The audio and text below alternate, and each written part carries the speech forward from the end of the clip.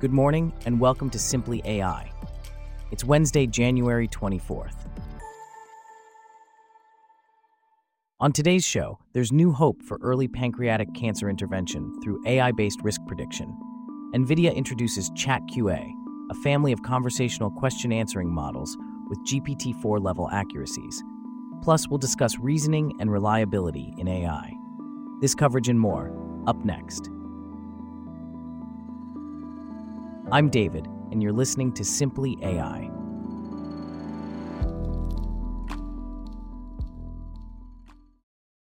We start off with a focus on pancreatic cancer, a deadly disease that dates back to the 18th century, which continues to be elusive for early detection due to the pancreas's deep location within the abdomen. However, scientists from MIT's Computer Science and Artificial Intelligence Laboratory, alongside Limor Applebaum from the Department of Radiation Oncology at Beth Israel Deaconess Medical Center, have developed two machine learning models aimed at early detection of the most common form of this cancer. Here to delve into this topic is our correspondent, James. Can you tell us more about these models and how they work? Certainly, David. The team developed two models, the PRISM neural network and a logistic regression model. They used electronic health record data from various institutions across the United States, ensuring the model's reliability and applicability across diverse populations and demographics. The models analyze patient demographics, diagnoses, medications, and lab results to assess the risk of pancreatic ductal adenocarcinoma, the most common form of pancreatic cancer. They outperformed current methods, with PRISM detecting 35% of PDAC cases at a 5 times higher relative risk threshold, compared to the standard screening criteria, which identify about 10% of PDAC cases at the same threshold. That's quite impressive. But how does this compare to other AI applications in cancer detection? AI has been used in various ways to detect cancer risk, such as analyzing mammograms, CT scans for lung cancer, and assisting in pap smear tests and HPV testing. However, the PRISM models stand out for their development and validation on an extensive database of over 5 million patients, surpassing the scale of most prior research in the field.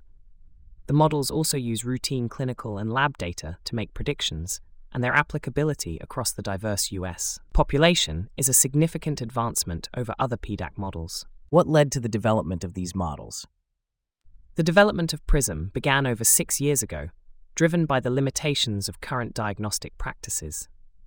Around 80 to 85% of pancreatic cancer patients are diagnosed at advanced stages, where cure is no longer an option. This sparked the idea to delve into the wealth of data available in electronic health records, which are believed to contain hidden clues that could act as early warning signals of pancreatic cancer. And how do these models ensure transparency and interpretability, which are crucial for gaining the trust of physicians? While logistic regression models are inherently easier to interpret, recent advancements have made deep neural networks somewhat more transparent. This helped the team to refine the thousands of potentially predictive features derived from a patient's electronic health record to approximately 85 critical indicators. These indicators, which include patient age, diabetes diagnosis, and an increased frequency of visits to physicians, are automatically discovered by the model, but match physicians' understanding of risk factors associated with pancreatic cancer. What are the next steps for these models? The team plans to test and adapt the models for global use, as they currently only use US data. They also aim to expand the model's applicability to international datasets and integrate additional biomarkers for more refined risk assessment.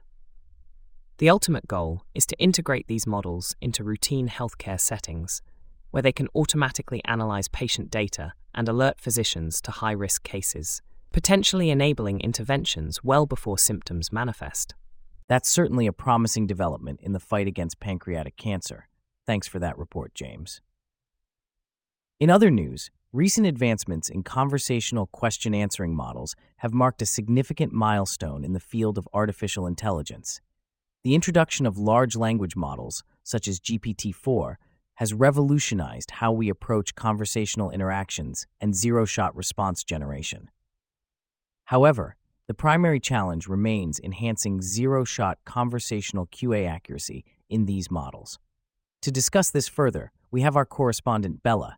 Can you tell us more about this research? Certainly, David.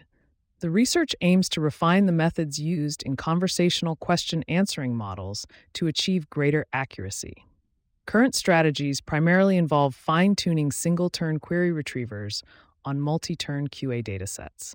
While this has been effective to a certain extent, there is room for improvement, especially in real-world applications. So what is the new approach that this research is proposing?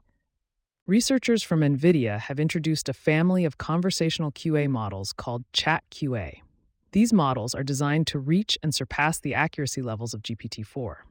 ChatQA employs a novel two-stage instruction tuning method that significantly enhances zero-shot conversational QA results. Can you explain how this two-stage instruction tuning method works?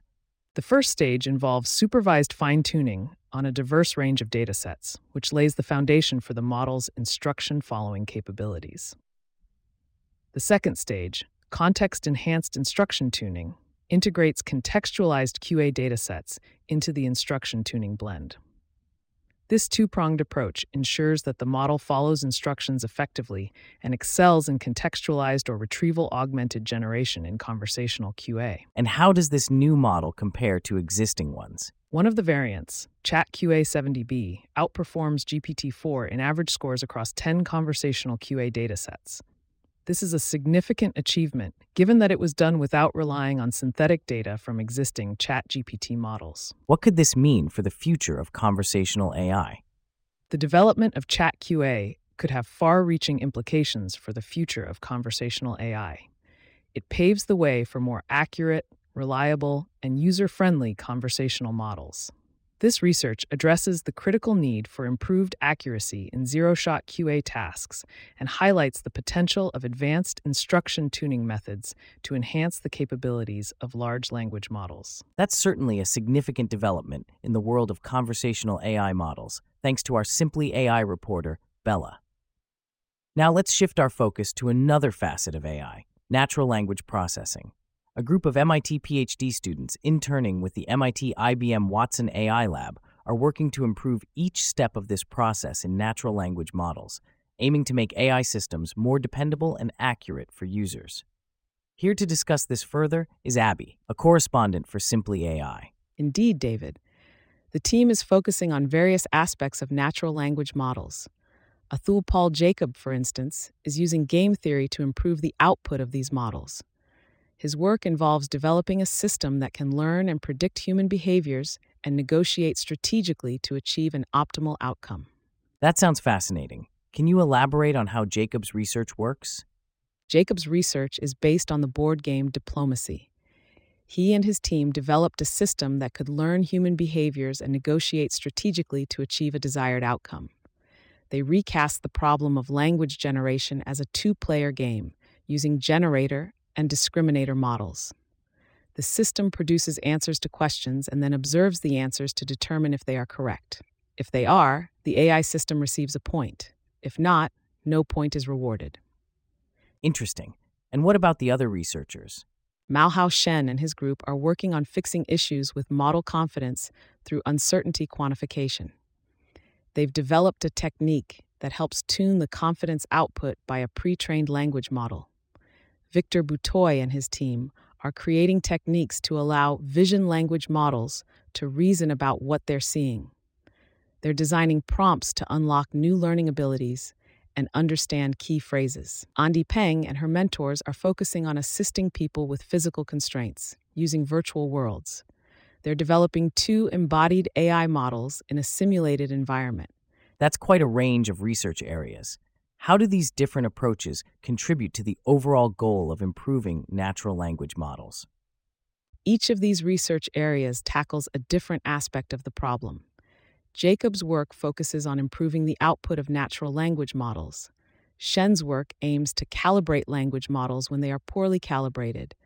Butoy's research is about enabling vision language models to reason about what they're seeing.